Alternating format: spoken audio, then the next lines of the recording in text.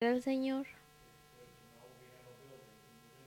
Es bueno saber que tenemos un edificio al cual nos vamos a mover.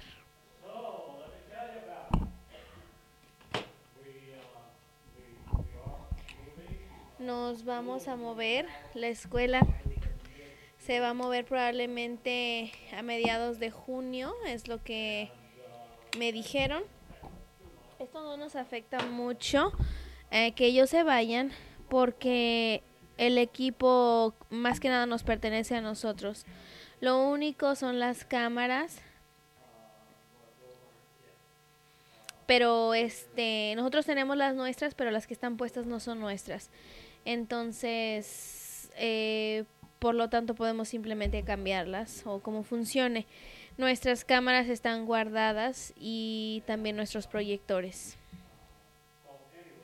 Pero bueno, tendremos un día de mudanza. Probablemente tomará mucho tiempo para hacerlo. Trataremos de coordinar para que todos puedan ayudar y que todo esto suceda.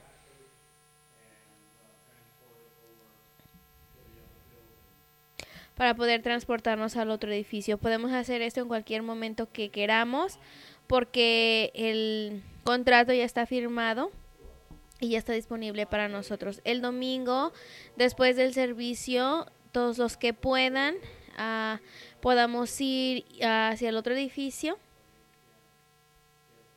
para poder empezar a ver cómo se siente.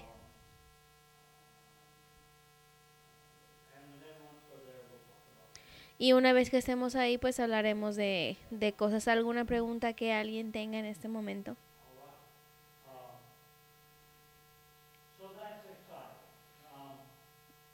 Es emocionante. El pastor de esta iglesia está al final o al lado opuesto, final de nosotros. Es emocionante que estemos ahí. Ya hemos tenido varias juntas de oración juntos.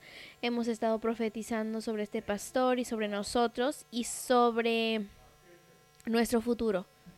Él dijo que en el futuro el Señor tiene un lugar para nosotros que sea permanente y tal vez estemos manejando ya por ese lugar y ni siquiera lo sepamos. Esa fue su experiencia de ellos. Han estado en 5 diferentes locaciones, se han movido y su última locación de hecho estaba aquí al lado de nosotros. Y nunca se dieron cuenta que en realidad Dios estaba preparando para ellos un edificio permanente. Y pasaban por donde estaba el edificio. Bueno, entonces esa es esa parte que quería decirles y hablaremos de esto. ¿No están agradecidos de saber cómo caminar en el Espíritu? Su vida ha cambiado por esto. Esa es la palabra de Dios, es tan poderosa de que realmente podamos tener el conocimiento y también el entendimiento. Y eso es lo que Dios nos está guiando en el 2019. No hay nada más penetrante en mi corazón que la revelación que Dios nos ha revelado al operar por medio de y de traernos hacia un entendimiento más grande de cómo todo funciona.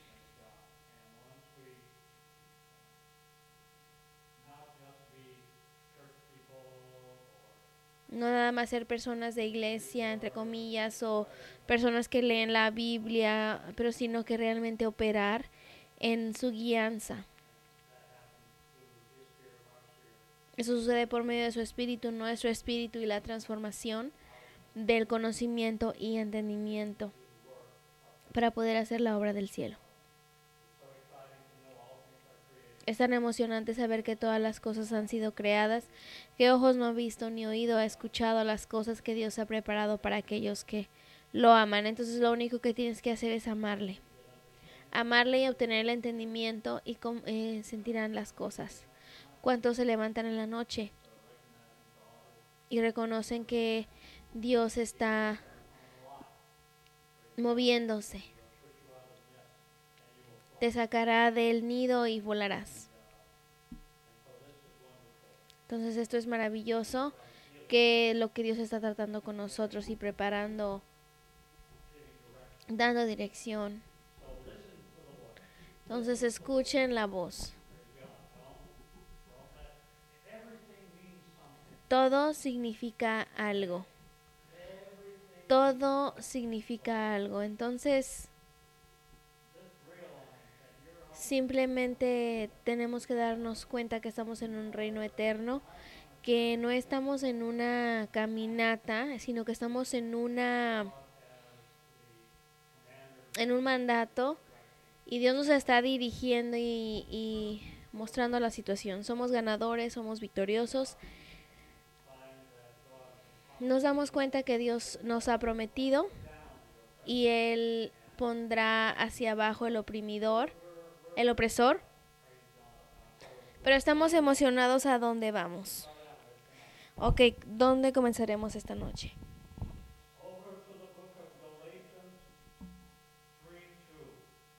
En el libro de Gálatas 3:2. Nosotros hemos descubierto en muchas situaciones sobre cómo el Espíritu de Dios funciona y cómo es hecho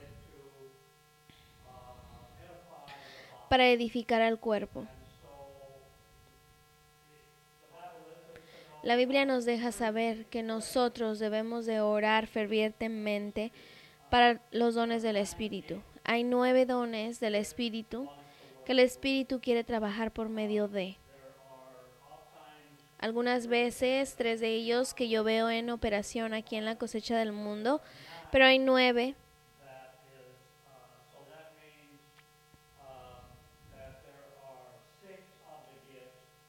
Entonces significa que hay 6 de los dones que no han sido activados y necesitamos activarlos en la casa para que el cuerpo de Cristo sea edificado y trabaje de una manera para todos. Probablemente estudiaremos sobre ello en este estudio y no estamos muy lejos de tocar ese punto. Entonces quiero aprender de ustedes. ¿Recibiste el Espíritu Santo por las obras de la ley o por el escuchar con fe? Pablo está haciendo esta pregunta a los Gálatas porque los Gálatas nunca podían saber cómo separarse de la carne y pensaban que la gracia de Dios siempre continuaba sin importar qué es lo que tú hicieras, aún estarías bien. Y es como lo que le llaman la seguridad eterna, pero no hay cierta cosa seguridad eterna. Tú debes de trabajar en tu propia salvación en temblor, y eso es algo del diario vivir. Pero los Gálatas querían que esto fuera solo por su cultura y sus comportamientos, la manera que ellos habían vivido. Querían las cosas buenas de Dios, pero querían las cosas del mundo también. Entonces Pablo dijo que continuaremos en pecado para que la gracia permanezca o abunde. En otras palabras, la gracia de Dios es de que Él preparó por medio de su misericordia y gracia un plan para la humanidad para poder ser traídos de regreso hacia una relación con Él de justicia y santidad. Esto era la gracia. Él no tuvo que hacerlo. Si tú ves en la ley y ves a Israel en donde ellos tambaleaban y fallaron muchas veces, hubo gran castigo para esto. Miles murieron de enfermedades, de la serpiente, solamente porque no obedecían, no sabían obedecer. Pero sabes, solía pensar qué tan tonto era esto y por qué no obedecerías cuando las cosas están sucediendo y que Dios te está guiando.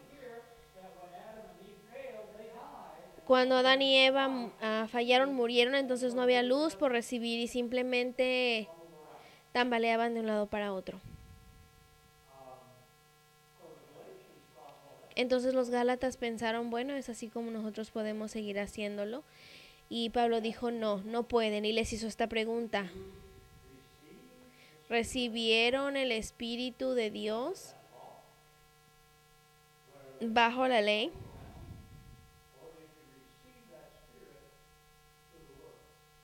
¿O lo recibieron por medio de la fe?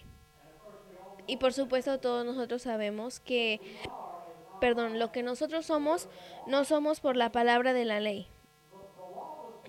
La ley fue dada en donde la humanidad fallaba en relación hacia con Dios. Es lo único que era. Excepto que había secuencias que de hecho se cumplirían cuando el reino llegara a existencia. Y Cristo era el Cordero.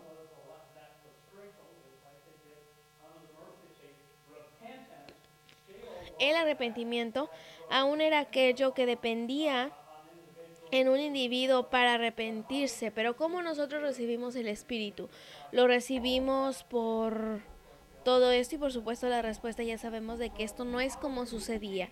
Entonces, ¿cómo retenemos el Espíritu? Entonces, ¿cómo continuamente escuchamos la voz del Padre por medio de la misma manera que lo recibimos? Y esto es por la palabra. Cuando nosotros leemos la palabra y la revelación viene y el Espíritu nos enseña, entonces nosotros comenzamos a caminar en esto. Esto nos trae hacia una unción y hacia un poder de lo que esta palabra es. En el principio era la palabra estaba con Dios y la palabra era Dios. Cuando comenzamos a estudiar la palabra y el Espíritu son casi sinónimos, porque es de la misma manera contigo o conmigo. No puedes separarte de tu palabra. Cuando tú hablas una palabra, es de donde vino, de ti. Tú eres el autor de ella, tú eres el producidor de ella. Y es de la misma manera con la palabra de Dios. No puedes tener al Espíritu sin la palabra, y no puedes tener a la palabra sin el Espíritu. Si tú vas a caminar en revelación y en unción, tiene sentido hasta este punto. Entonces continuamente nosotros buscamos la palabra. Nunca, quiero que sepas que he hecho todo esto, pero no lo he comprendido. Ahí impresionamos a los altos llamados de Dios. Yo creo que hay mucho más de Dios que no tenemos aún. Yo creo que hay tanta unción y poder que no hemos sentido aún. Yo creo que hay una necesidad para que nosotros seamos más diligentes en la fe o en la palabra, para que nosotros podamos continuamente traer juntamente la voluntad del Padre por medio del Espíritu, por medio de la relación de la palabra. Siguiente escritura.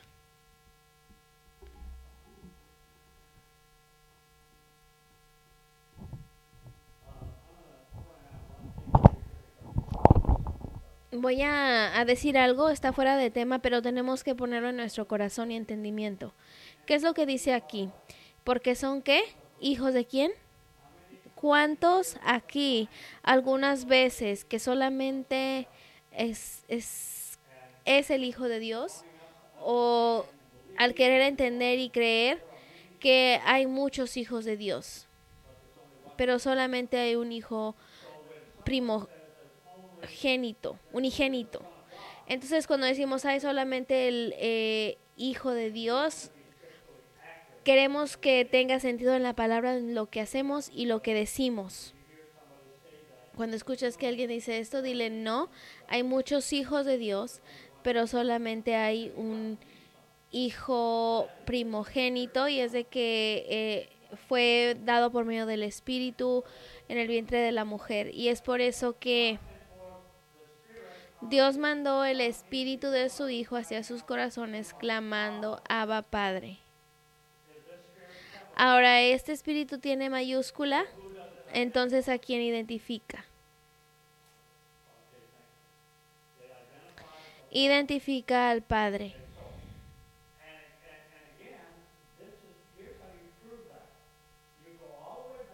Así es como lo pruebas. Vas de regreso hacia el bautizo de Cristo. Cuando Él fue bautizado,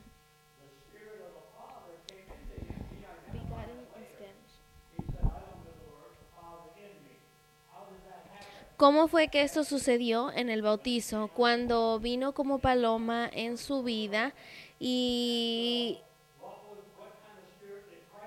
¿qué tipo de espíritu Cristo tenía que fue capaz de hacer lo que hizo? Él tenía el espíritu del Padre en él.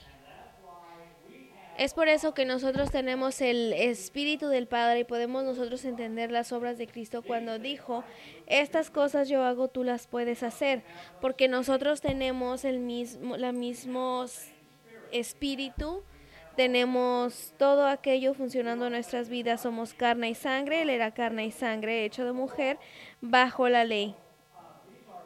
Todas estas son escrituras verdaderas, así es como son. Yo sé de que se enseña diferente en el mundo religioso, pero solamente está ahí porque beneficia lo que su concepto es de religión. Y yo quiero el concepto de Dios, yo quiero lo que Dios escribió, yo quiero lo que Dios dijo. No es unigénito, es engendrado por Dios, perdón, quiero aclarar. Tenemos que entender que Dios ha mandado al espíritu de su Hijo a sus corazones. Ha sido mandado al cuerpo de Cristo. Por ello nosotros clamamos Abba Padre. Ahora, Abba Padre significa que nosotros somos adoptados.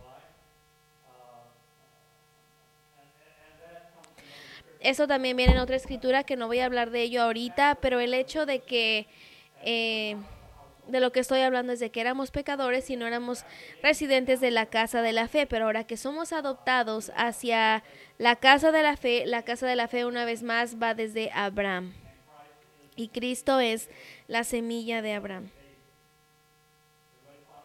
¿Todos entendemos y seguimos esto? Siguiente escritura.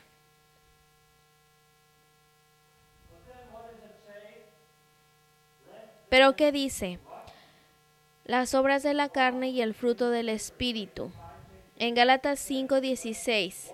Digo pues, andad en el Espíritu y no satisfagáis los deseos de la carne. Entonces, ¿cómo nosotros vencemos cuando una vez más, sabiendo que nosotros somos tentados todo el día entero, sabiendo de que nuestra salvación se trata sobre salvar la carne y sangre? ¿Cómo nosotros nos mantenemos derechos? ¿Cómo mantenemos nuestra mente derecha? ¿Cómo nos mantenemos en victoria? ¿Cómo aún en la prueba obtenemos la victoria? ¿Cómo nos mantenemos en victoria aún en la desilusión? Si nosotros seguimos la carne, ¿sí me entienden ahora? Si nosotros dejamos que la carne sea el reinador de nuestras vidas, entonces nosotros somos afectados por todo alrededor de nosotros. Y controla cómo pensamos, cómo vemos, cómo nos sentimos. Puede hacernos estar en esa montaña rusa. Ok, estoy emocionado el domingo, para el martes ya realmente estoy cabizbajo y estoy hasta abajo. Así no es caminar en el Espíritu. Cuando tú caminas en el Espíritu, entonces cuando las cosas se están saliendo en la carne, no coseches ahí. ¿Ok? No cosechen ahí. Perdón, no siembren ahí. El saber que están caminando en el Espíritu y saber de que Dios tiene un plan más grande para nosotros, más grande que mi carne, más grande que mi mente, más grande de lo que yo veo, más grande de lo que yo siento. Si yo camino en el Espíritu. Porque si yo camino en el Espíritu, entonces estoy en comunión con aquel quien tiene control sobre mis mañanas. Entonces mi hoy, por medio de la carne, tal vez parezca como que estoy fallando. Hoy por medio de la carne parezca como que no está funcionando. No puedes operar en profecía de esa manera. No tienes la libertad del Espíritu para profetizar si tu carne está controlando tu lengua o controlando tus emociones. Entonces aquí les aliento, y como el apóstol Pablo también alentó a los Gálatas, tenemos que aprender cómo no sembrar en la carne, sino caminar en el Espíritu. ¿Es una transformación fácil? No es fácil, al menos que la quieras. Porque tienes que querer caminar en el Espíritu. Necesitas querer caminar en la unción. Necesitas poder caminar escuchando al Padre. Cuando tú te cansas lo suficiente de tus fallas, entonces a lo mejor hagas la transformación hacia el Espíritu. ¿Tiene sentido? Porque te cansas, simplemente te cansas. Le digamos, bueno, pastor, estoy tratando de caminar en el Espíritu, parece que todos los días hay un obstáculo para mí, ¿sí? Te voy a decir por qué. Porque nosotros no nos hemos probado a nosotros mismos. Si tú regresas a la palabra de Dios, en cualquier lugar y en todos lados que el Padre usó en una forma dramática y grandiosa, pasaron por algo antes de obtener algo. Y si pasaban por algo, vean a Elías, él se preocupó por la situación. No, porque la Biblia dice que él le dijo, ve, tengo una viuda y ella te cuidará. Ve, si tú ves a la vida de los profetas, comenzarás a ver cómo de alguna manera ellos sintieron la unción como profetas, escucharon la palabra del Señor, creyeron en ella y se movieron. Hay algunos profetas que tú verás que no entendieron todo el tiempo, como que siempre querían saberlo en el ahora, o en el ahora, y no era el ahora, porque tienes que confiar.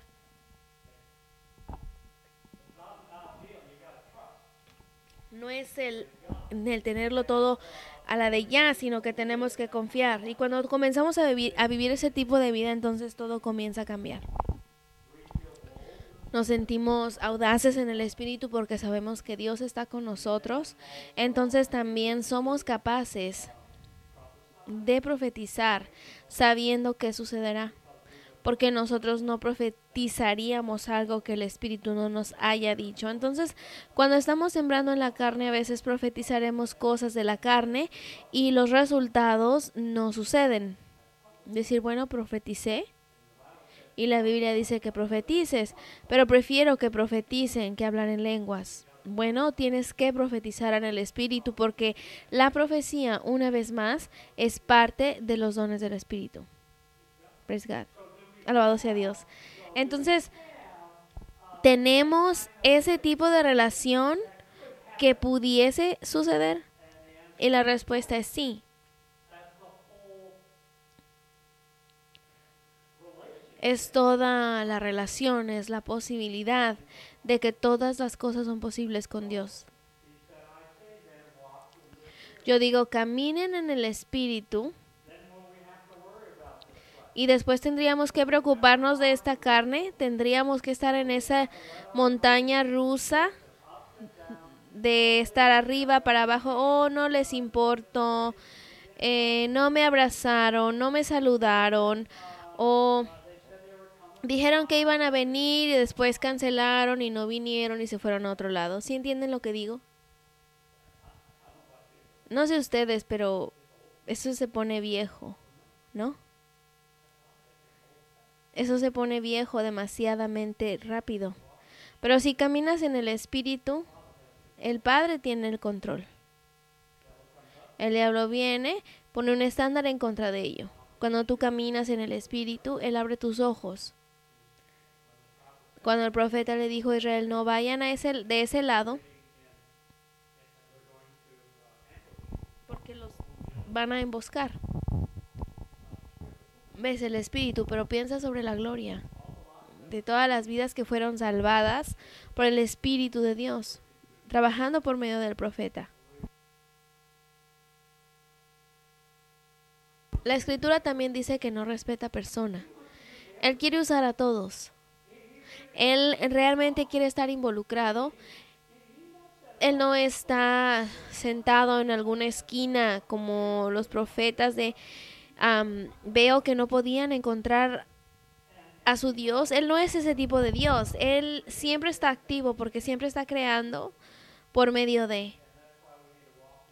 Y es por eso que necesitamos caminar en el Espíritu y no satisfacer a los deseos de la carne. No puedes vivir con pecado en tu vida. Todos pecan un poquito, dicen. Y esta escritura dice no.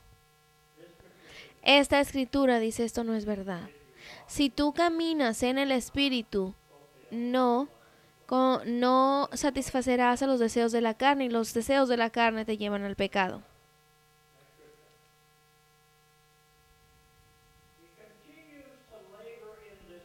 Y sigue hablando en esta área con los gálatas que pensaban que tenían la gracia de Dios, que podrías hacer lo que tú quisieras y que la gracia de Dios te cuidaría.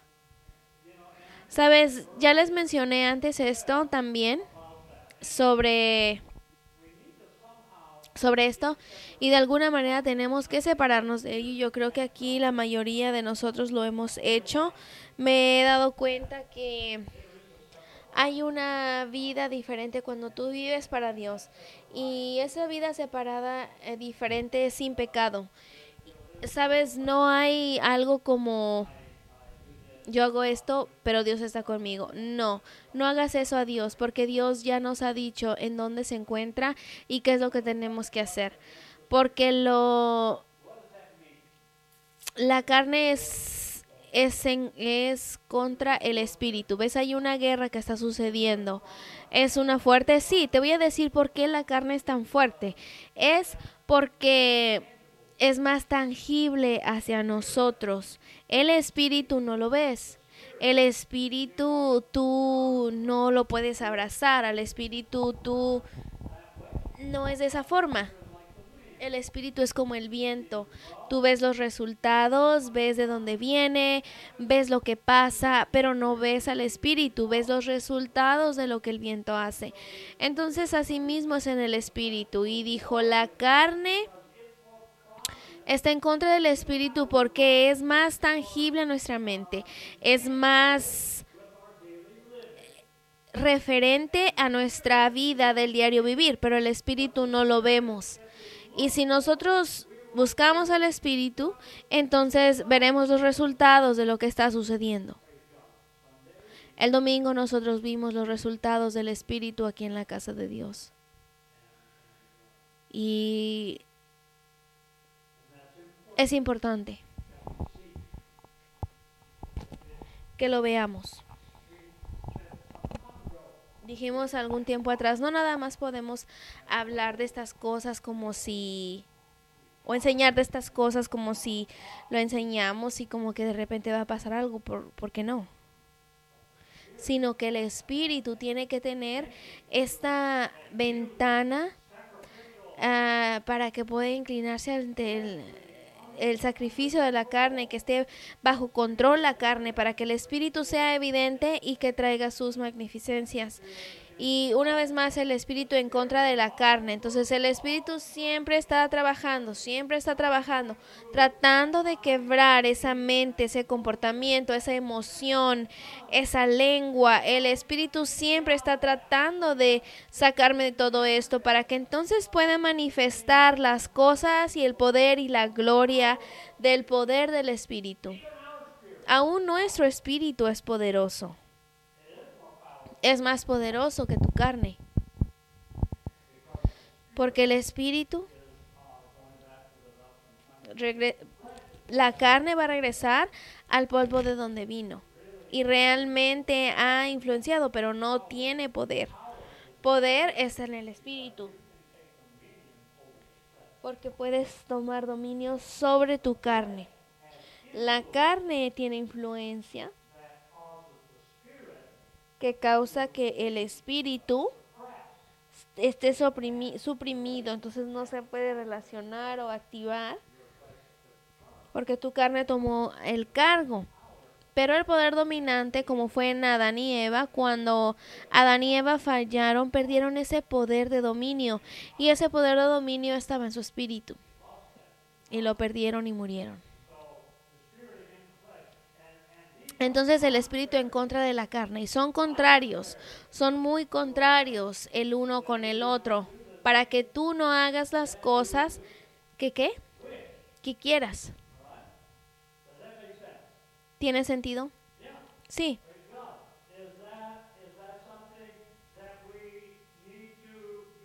¿Es esto algo que nosotros tenemos que estar alertas sobre ello? ¿Necesitamos estar alertas de ello, del diario vivir? Sí, cada transacción que tú hagas cabe en esta categoría. Casi toda palabra que tú hablas cabe en esta categoría. Acabé de ver a un ángel que corrió. Lo acabo de ver, así como volteé. Amén. Por cierto, creemos en ángeles y creemos que son parte de nuestras vidas. Yo creo que trabajan con el Espíritu porque son espíritus. Y si nosotros no tenemos una relación en el Espíritu, no obtenemos mucha ayuda de ellos.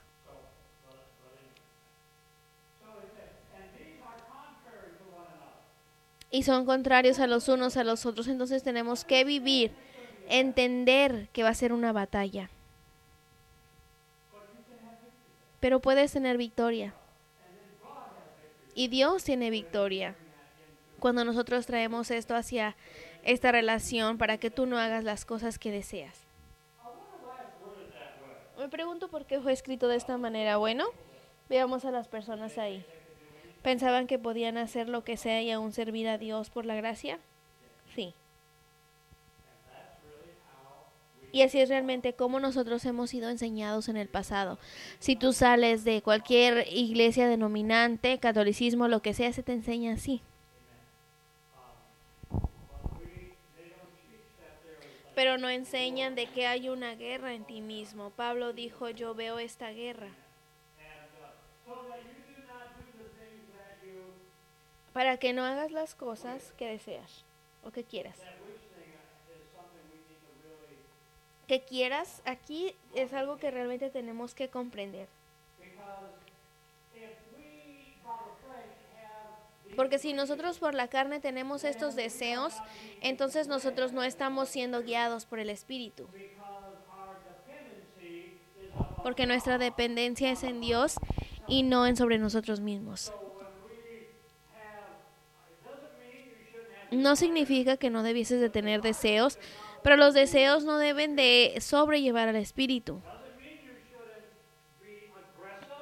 No significa que no pueda ser agresivo y no tener éxito. Yo creo que Dios bendice ese tipo de espíritu y ese tipo de comportamiento.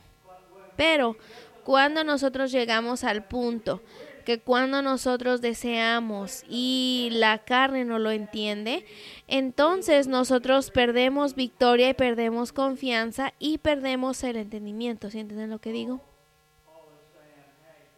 Entonces Pablo está diciendo, son contrarios el uno con la otra, entonces no pongas sus deseos antes que el Espíritu. Porque si tú confías en Dios, si estoy en una tormenta, parece que todo va mal, nada me está saliendo bien, es el tiempo de regocijarte y agradecerle a Dios porque sabes que Él tiene algo mucho más grande. Y necesitamos entenderlo, así es como tenemos que vivir, no es algo que nada más digamos sí, que digamos, oh sí, lo entiendo, no. Se tiene que convertir en nuestro estilo de vida. Si realmente vamos a encontrar todas las cosas que Dios tiene para este 2019, que Dios ha planeado para este año y que el cielo está emocionado sobre estas cosas, entonces tenemos que hacer nuestros planes y de repente nuestro deseo no funciona y no. Tenemos que decir, oh mi Dios, cualquier cosa que yo desee, Dios tiene un mejor plan. Dios tiene algo mejor. Dios viene de mi lado, de mi camino, en mi éxito. Yo creo que eso es muy importante, en donde nosotros tenemos que comenzar a vivir. Tenemos que vivirlo. Cuando algo sucede, necesitamos decir, ¿sabes qué? Te quiero decir algo. Cuando yo quería algo, no funcionó, pero ¿sabes qué? Dios tiene algo mejor para mí. Y estoy emocionado por ello y yo lo profetizo. Esta es una escritura muy importante en el Espíritu, es una escritura muy importante al Espíritu.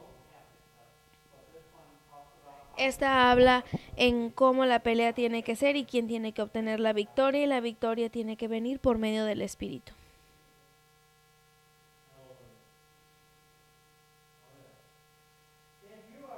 Si ustedes son guiados por el Espíritu, pero si sois guiados por el Espíritu, no estáis bajo la ley, escrito en Gálatas 5:18.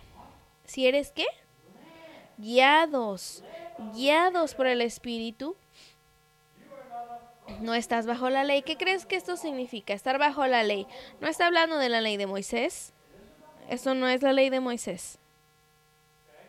¿Ok? ¿Qué es esta ley? No estás bajo la ley. Si tú estás siendo guiado por el Espíritu, no estás bajo la ley. No es verdad que nuestra carne, nosotros desarrollamos barreras de nosotros mismos. Nuestra carne, nosotros desarrollamos ideologías, todo este tipo de cosas que son humanas y carnales. Y aún así la palabra de Dios dice que todas las cosas son posibles, pero aún así vivimos nuestras vidas limitadas en nuestra relación, en como la Biblia dice que si eres guiado por el Espíritu, no hay ley aquí, no hay límite aquí, no hay autoridad aquí, aparte de la autoridad de Dios. Si ustedes se van a casa esta noche y ven al lado del camino, habrá una señal y dice que tienes que ir a 55 millas o 30 millas. Ese es tu límite, supuestamente. Una guía, pero es una ley. Es una ley, ¿no? Es de lo que está hablando. No te pongas un nivel de ley en tu espíritu. Ahora, sí estaba hablando a los Gálatas porque ellos se juntaban con la ley de Moisés y ellos, es por eso que hablaban de la gracia de Dios, pensaban que cubría todo esto. Pero realmente, para que podamos entender esta ley, y una vez más, la ley era de qué naturaleza, de la carne. ¿Ves? La ley era todo estructurado bajo lo que sus ojos veían, lo que sus manos hacían. Pero en el Espíritu eso no es verdad. No hay ley ahí, no hay límite ahí. Dios puede hacer todas las cosas. Y nosotros necesitamos vivir ahí. Dios puede tomarte de el peor pecador del mundo y traerlo hacia una nueva vida de gran salvación. Porque no hay límites cuando se trata de la salvación. La única cosa que sucede es que si tú pecas en contra de Dios o su Espíritu, bueno, entonces tú no tienes ningún otro poder o otro lugar a donde voltear, porque esa es la autoridad de todas las cosas.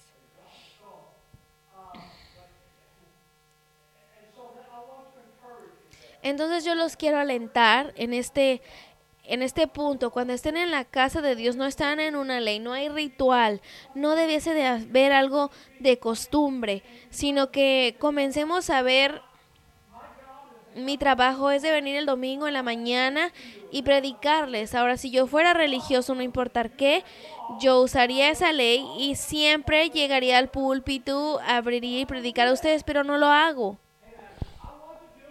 Yo quiero hacer lo que el Espíritu dice.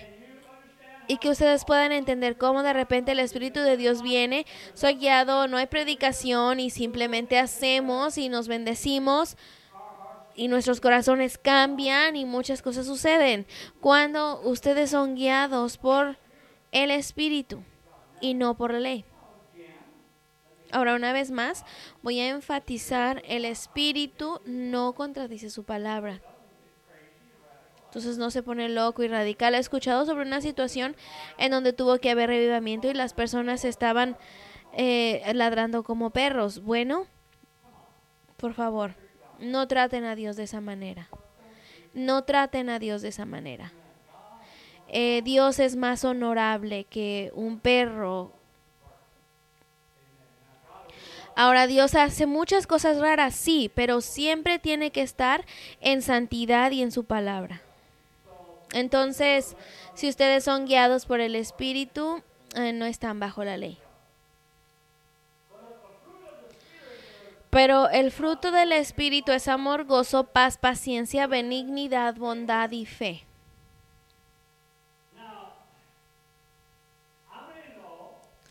Ahora, ¿cuántos de ustedes saben que en Gálatas 5:22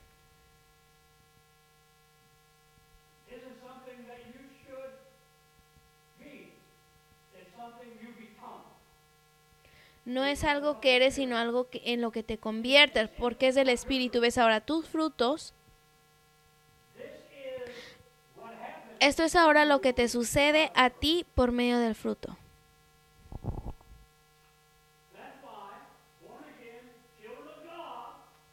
Es por eso que los hijos nacidos de nuevo de Dios no tienen temperamento. ¿Ok?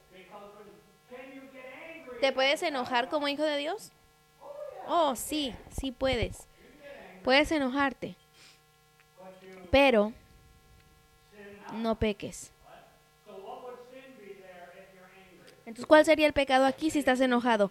Decir cosas que no debes, clamar cosas que no debes clamar, aventar la silla por al lado de pegarle al perro.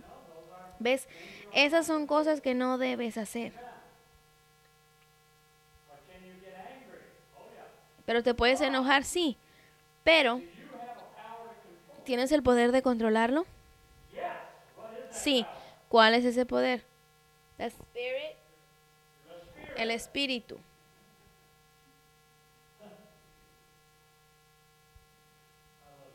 Te amo, hermano Pablo. El espíritu, ¿verdad? Gloria para Dios. Porque es que el atributo, el fruto. Si yo voy a un árbol de manzana, que tengo una manzana. Si voy con uno de naranja, obtengo naranja. Y si voy con pera, obtengo pera. Y si voy al espíritu, obtengo esto. No hay excepción. Ahora, ¿es una transformación? Sí. Cuando la semilla es plantada, ¿la puedes comer? No. ¿Crecerá si tú la plantas? Sí. Y si continúa creciendo, tú vas a obtener una cosecha, ¿verdad? Entonces, cuando primeramente vienes al Señor, tienes muchos atributos tuyos, tienes muchos atributos de la carne. Pero si tú obtienes el Espíritu de Dios en tu vida, entonces ahora estás plantando y de ese plantamiento comienza a venir el amor. ¿Cuántos aman más hoy a comparación de antes de venir al Señor? No sabes cómo, no sabes ni siquiera a veces de dónde viene, pero lo más que tú hablas en lenguas y lo más que tú vives en el Espíritu, el más amor que tú obtienes. Y la compasión. Él dijo el júbilo. Mi espíritu es júbilo. En la tormenta aún sigue siendo júbilo. En la victoria sigue siendo júbilo. ¿Ves? Nosotros jugamos con esto, nosotros tomamos este júbilo y lo hacemos aplicable a cómo nosotros nos sentimos, pero no hay nada que diga ahí que si tú lo sientes, entonces lo tienes. Dice que este es el fruto del Espíritu, pero de ese fruto tú tienes júbilo. Entonces tu vida debe de siempre... Bueno, ¿qué tal si alguien se muere y me siento triste? ¿O qué tal si algo sale mal y me siento mal? Sí, la Biblia dice que puedes llorar y hacer este tipo de cosas, pero que nunca pierdas el júbilo, porque tienes esperanza y tienes al Padre.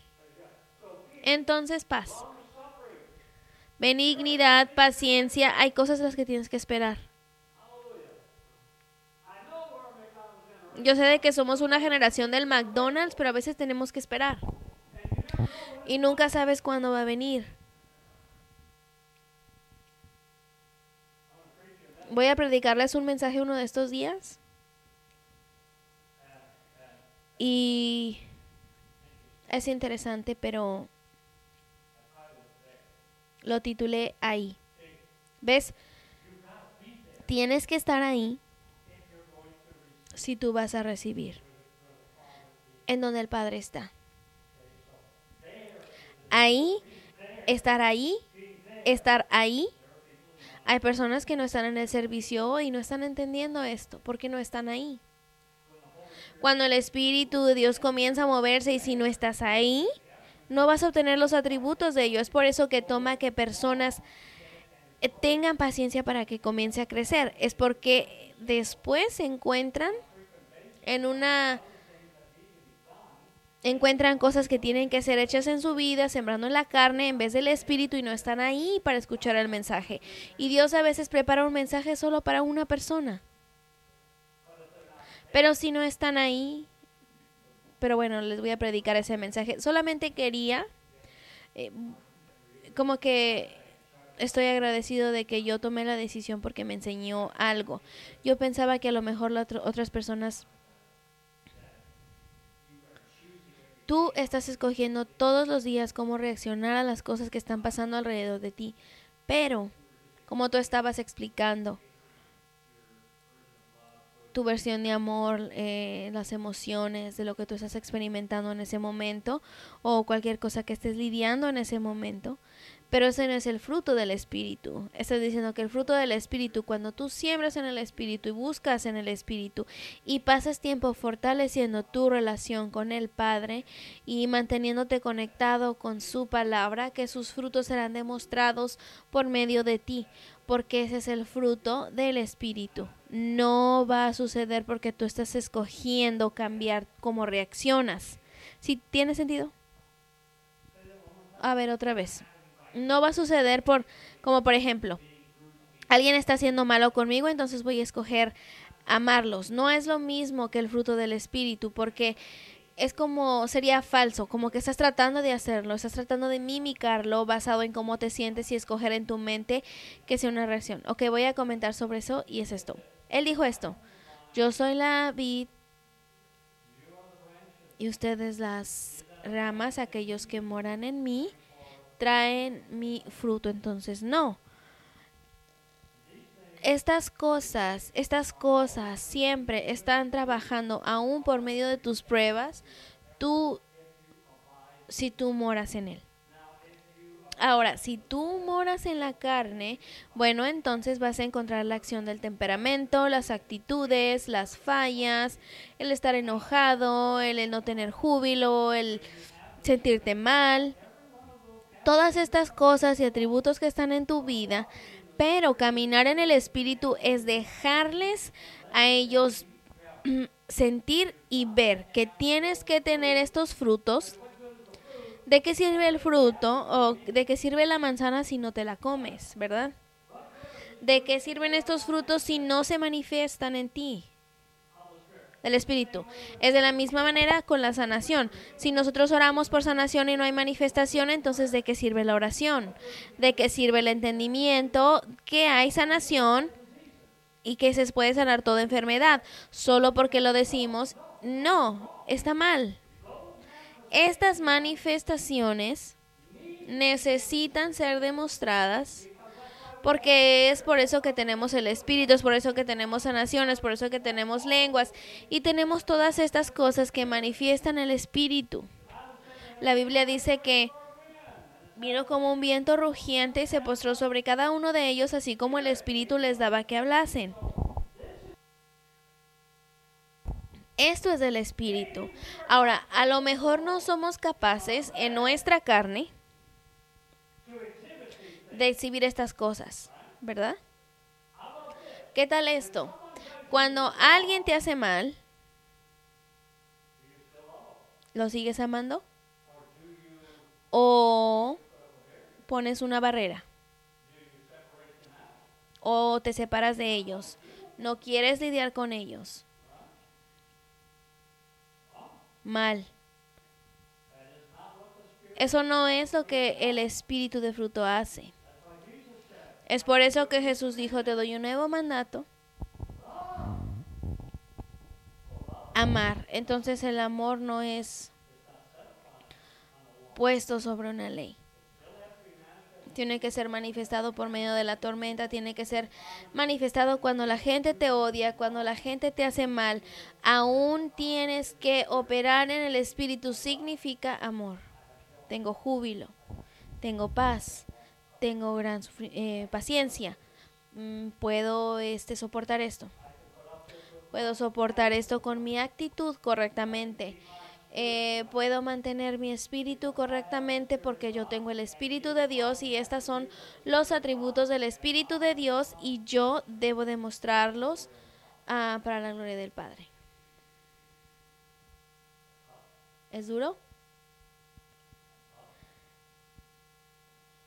Pero vale la pena.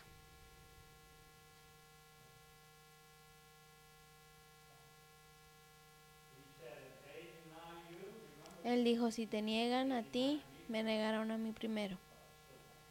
Pero aún los amo. Y aún pasé por la cruz. Y aún morí por ellos.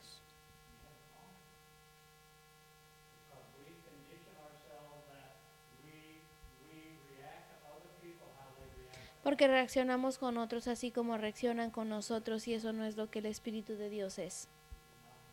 No hacemos eso. Lo más que nosotros... La Biblia dice, levanta tu cruz y sígueme. Si no levantas tu cruz y me sigues, no eres digno de mí. Entonces algunas veces cargas cruz, a veces no se siente bien. A veces a lo mejor te vayas a tu casa y te pongas ante Dios y llores porque te sientes rechazado y no te aprecian y alguien te dijo algo que te lastimó o bla, bla, bla.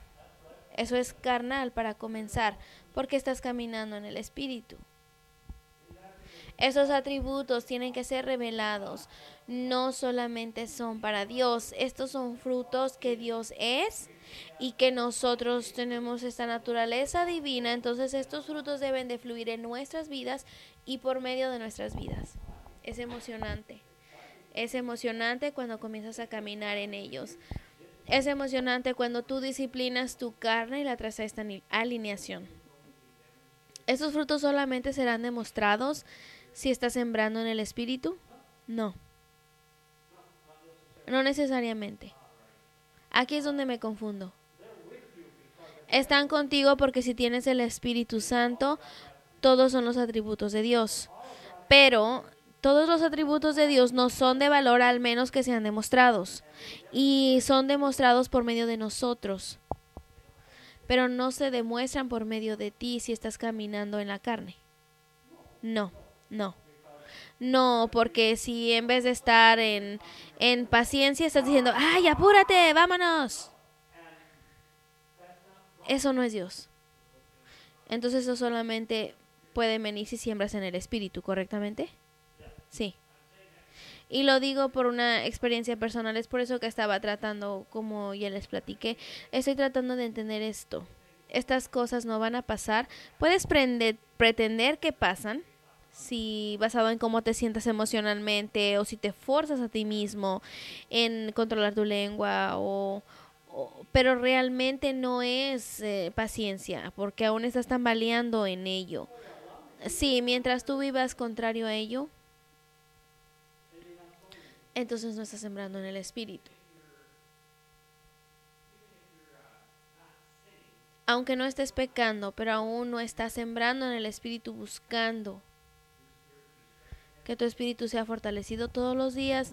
No sé si esto es posible, que se demuestre, porque dijiste que esos frutos solamente son del Espíritu, ¿verdad?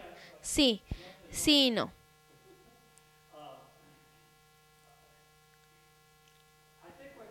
Ok, lo que yo creo que tú estás tratando de luchar es del hecho de que, ok, estoy en mi trabajo,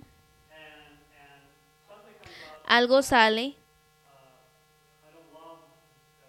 no tengo júbilo, no tengo paz sobre algo, te pegas en la cabeza o lo que sea.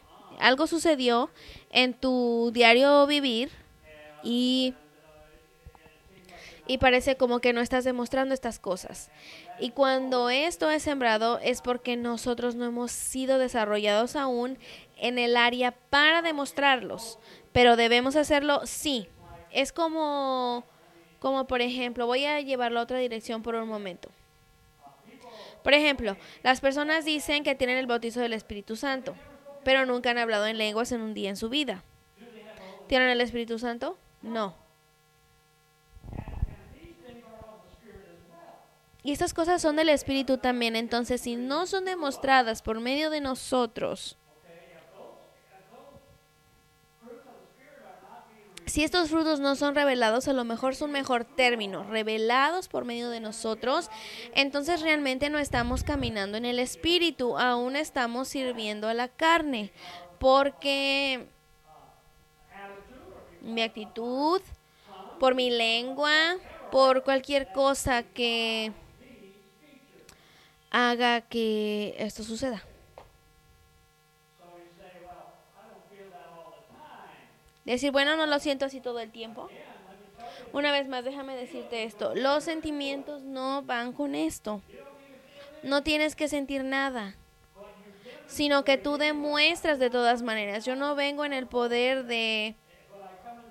Pablo dijo esto, vengo en la demostración del Espíritu. Yo no vengo en la sabiduría de los hombres. ¿Cómo dice?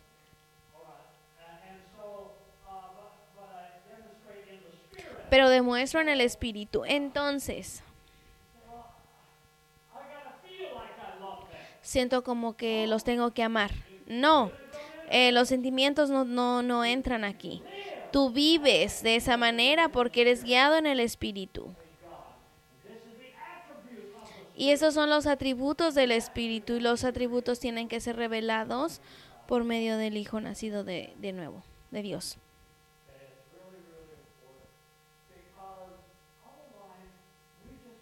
Porque de alguna otra manera continuamos viviendo en la carne. Continuamos viviendo no pensar en eso y no dejamos que suceda. Decimos cosas y actuamos en cosas que son contrarias a nuestra confesión de tener el Espíritu Santo en nuestras vidas.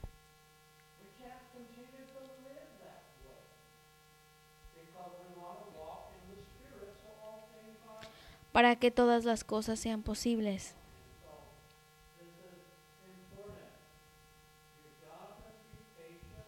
Tienes que ser pacientes con tus hijos, tienes que ser pacientes con tu esposo, esposa, tienes que ser pacientes con el pastor, tienen que aprender a hacerlo, a tener paciencia, tomen su tiempo. Y de esto el amor crecerá y se sentirán diferentes emociones junto con esto y está bien. Pero si tú no sientes las emociones, de todas maneras lo haces, es un atributo del Espíritu. ¿Alguien más?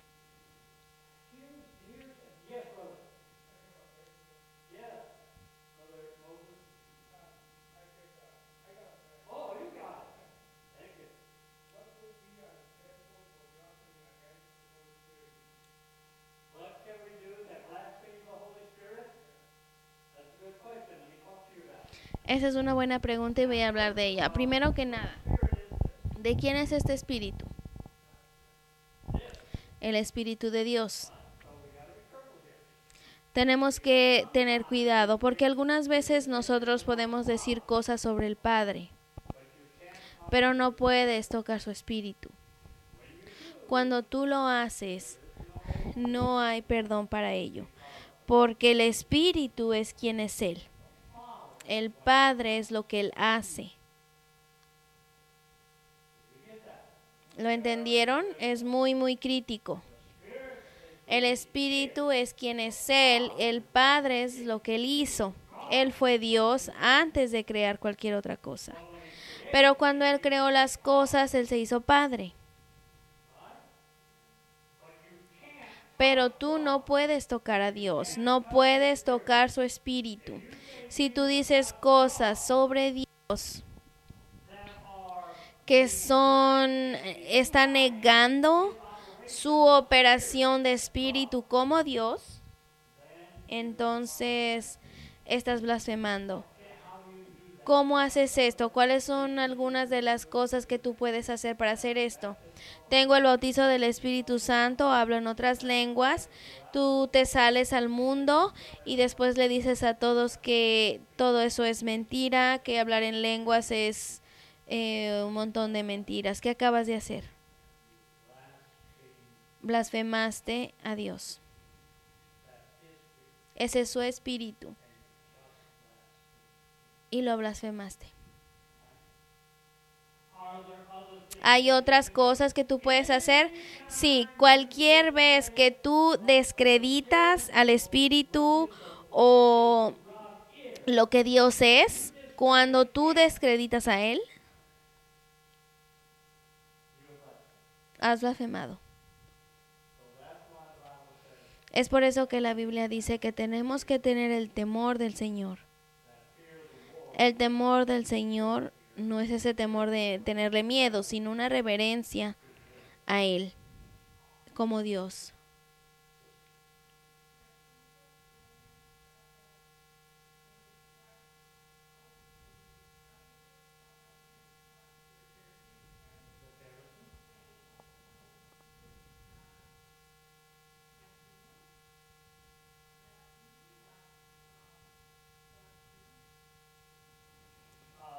Por ejemplo, cuando pueden decirlo sobre Jesús, no sería una... Él tenía el Espíritu de Dios, sí es verdad, pero lo dijeron sobre Él, no sobre su Espíritu. Pero en la operación del Espíritu hay una línea muy, muy, se puede decir casi entre el medio. Pero prácticamente lo estaban diciendo al Cristo, así comentaron a Él que Él estaba sacando demonios por medio de ese espíritu que decían que Él tenía. Entonces sí puede ser blasfemia.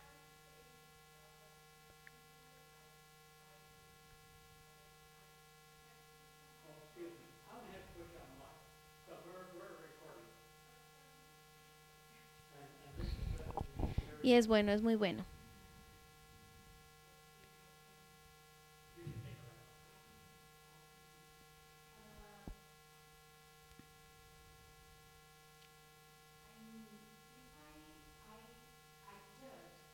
Si yo juzgo un predicador que está predicando el evangelio, y si yo lo juzgo pensando que no creo que él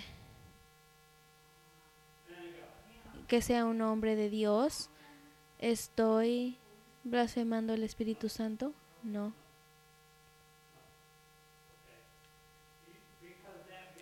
Porque ese hombre es una representación, él no es Dios. Pero sí tiene el Espíritu de Dios, aún no está dirigido hacia Dios, estás dirigiéndolo hacia el hombre. Entonces el ejemplo que nos diste no entendí. El ejemplo que nos diste sobre la blasfemia del Espíritu no lo entendí muy bien. Ok. Dios es soberano en todas las cosas. Dios es soberano en todas las cosas. Es un espíritu y controla todas las cosas. Si tú diriges... Ahora, alguien puede decir esto.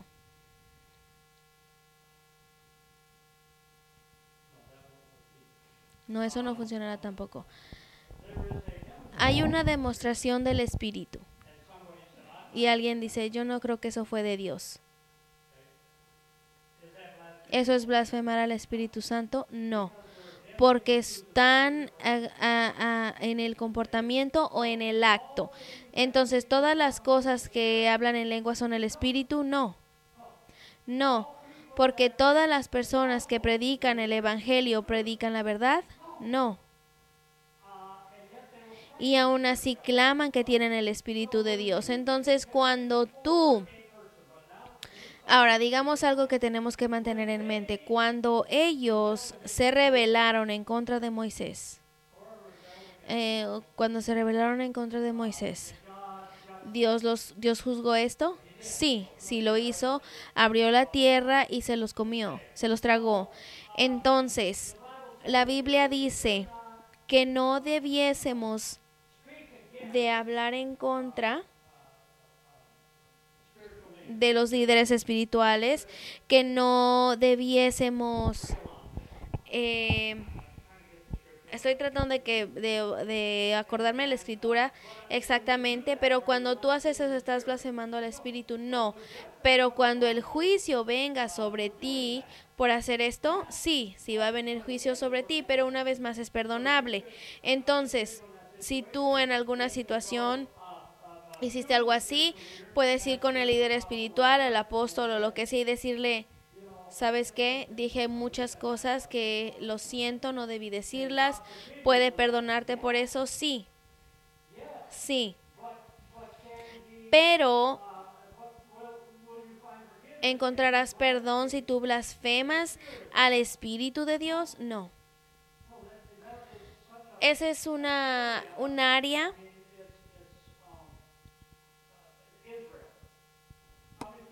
en Israel cuando venía al desierto.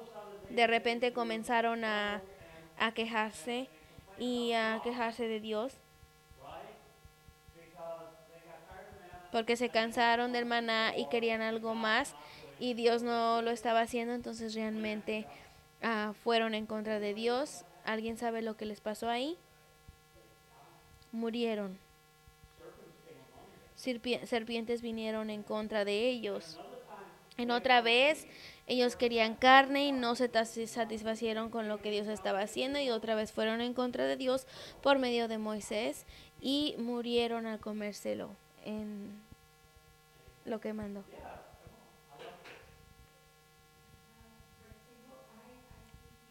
He visto a personas que cuando ellos dicen algo en contra de Dios, como por ejemplo, Dios no puede destruir este avión, yo no puedo creer o nadie puede hacer esto, ni siquiera Dios puede hacerlo. Y algunas veces que esto sucede con estas personas que dicen este tipo de cosas. Este es un ejemplo de blasfemar. No. Te voy a decir por qué. Porque su incredulidad. Y Jesús hizo comentarios sobre esto. Tú no puedes recibir esto porque tu incredulidad. Pero no nada más es... No me acuerdo su nombre en inglés, pero voy a tratar de decirlo en portugués.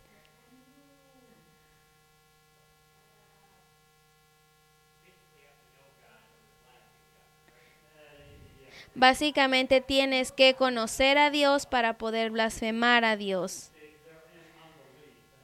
Es por eso que Jesús no los condenó, porque aún por el hecho de que incluyó a los fariseos y los saduceos, a todos ellos en esa oración. Y realmente fueron en contra de... Pero la separación de esto viene no de una persona que no es creyente, porque ellos no son parte del reino de Dios, sino que son parte de la esclavitud de Satanás. Entonces Dios no va en contra de ellos por estas cosas porque quiere que vengan al arrepentimiento. Ellos viven, y nosotros todos lo hicimos, vivimos en una vida... Dios puede hacer estas cosas y no lo creyeron porque no tenían experiencia con Dios. Pero cuando tú eres escogido en el reino de Dios y después niegas a Dios en su poder, su unción y las cosas que Él puede hacer y decís, ¿sabes qué? Yo no creo que lo pueda hacer. Entonces ahora realmente estás en contra de Dios. ¿Ya tiene sentido entonces? Es difícil, pero ahora ya tiene sentido.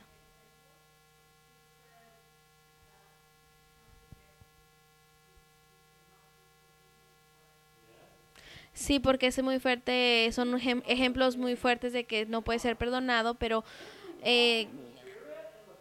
si caminamos en el Espíritu y en los frutos del Espíritu dijéramos cosas feas a nuestra gente, no. No, porque entonces habría algo mal, estamos entonces sembrando de la carne y ahora cosecharán de ello. Alguien... A lo mejor allá en el mundo vendrá en contra de ti. Alguien allá afuera, el diablo va a mandar en contra de ti, o Dios permitirá que esto. ¿Sabes que Dios usa a Satanás para obtener victoria? Lo hace. Satanás, ¿dónde has estado? ¿Has estado de aquí para allá en los cielos, en la tierra? ¿Has considerado a mi siervo Job, perdón. Sí, pero hay una protección alrededor de él. No puedo acercarme. Yo la bajaré. Vamos a ver de qué está hecho Job. ¿Qué tal eso, no? Sí, pero pues algunas veces predicamos un mensaje tiempo atrás que tenemos que saber quién es el autor de la tormenta. ¿Se acuerdan? Yes. Tienes que saber quién es el autor de la tormenta. ¿Puede ser Satanás el autor de la tormenta? Sí puede. Pero ¿Dios puede pararlo? ¿Puede permitirlo? Es Dios. Pero aún tienes que saber quién la mandó. Algunas veces Dios manda la tormenta para nosotros, para traernos a donde tenemos que estar. Sí te aclaré, ok, porque es muy importante que nosotros realmente no nada más prediquemos en las cosas, sino que entendamos las cosas. Entonces estaré aquí toda la noche si alguien no entendió o necesitan clarificación en algo, porque es muy muy importante que nosotros entendamos que cuando blasfemamos al Espíritu de Dios es porque fuimos creyentes o perdón, o somos creyentes y nos retractamos de. Ya se me acabó el tiempo, pero de mientras escritura. Pero si viví, que no ya leímos esta, si caminamos en el Espíritu, si vivimos por el Espíritu, entonces ¿a dónde llegamos? Ahora vivir en Él. ¿Ves? Hay una diferencia de caminar y vivir. ¿Cuántos saben esto? Nosotros lo sabemos. Hay una diferencia aquí en Gálatas 5:25. Ahora nosotros vivimos en el Espíritu, andemos también por el Espíritu. Ahora tenemos que aprender a caminar en el Espíritu. Bueno, hicimos esto. ¿Se terminó? No. Ahora hemos aprendido a vivirlo. Pero cuando tú lo vives ahora, tú también tienes que caminarlo. ¿Tiene sentido? Hay personas que dicen, puedo enseñar, puedo predicar, puedo ir a la iglesia, puedo orar, puedo verme espiritual cuando estoy en la iglesia. Pero cuando me voy al trabajo o llego a casa, no camino en ello más. Yo pastoreé en una iglesia y había un hombre que cacheteaba a sus hijos y a su esposa, pero actuaba espiritual en la iglesia. Y cuando me di cuenta de eso, bueno, no vamos a hablar de eso.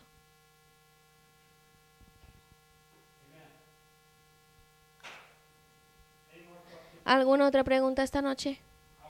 ¿Estamos aprendiendo? ¿Creciendo? ¿Lo queremos? ¿Lo perseguiremos? ¿Presionando?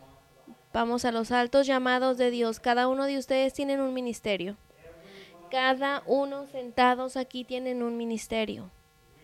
Y necesitamos realmente reconocerlo. Tenemos que reconocer cuál es tu ministerio, pero no lo vas a saber hasta que comiences a usarlo.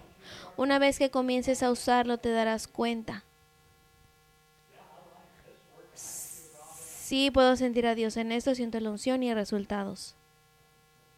Levantémonos.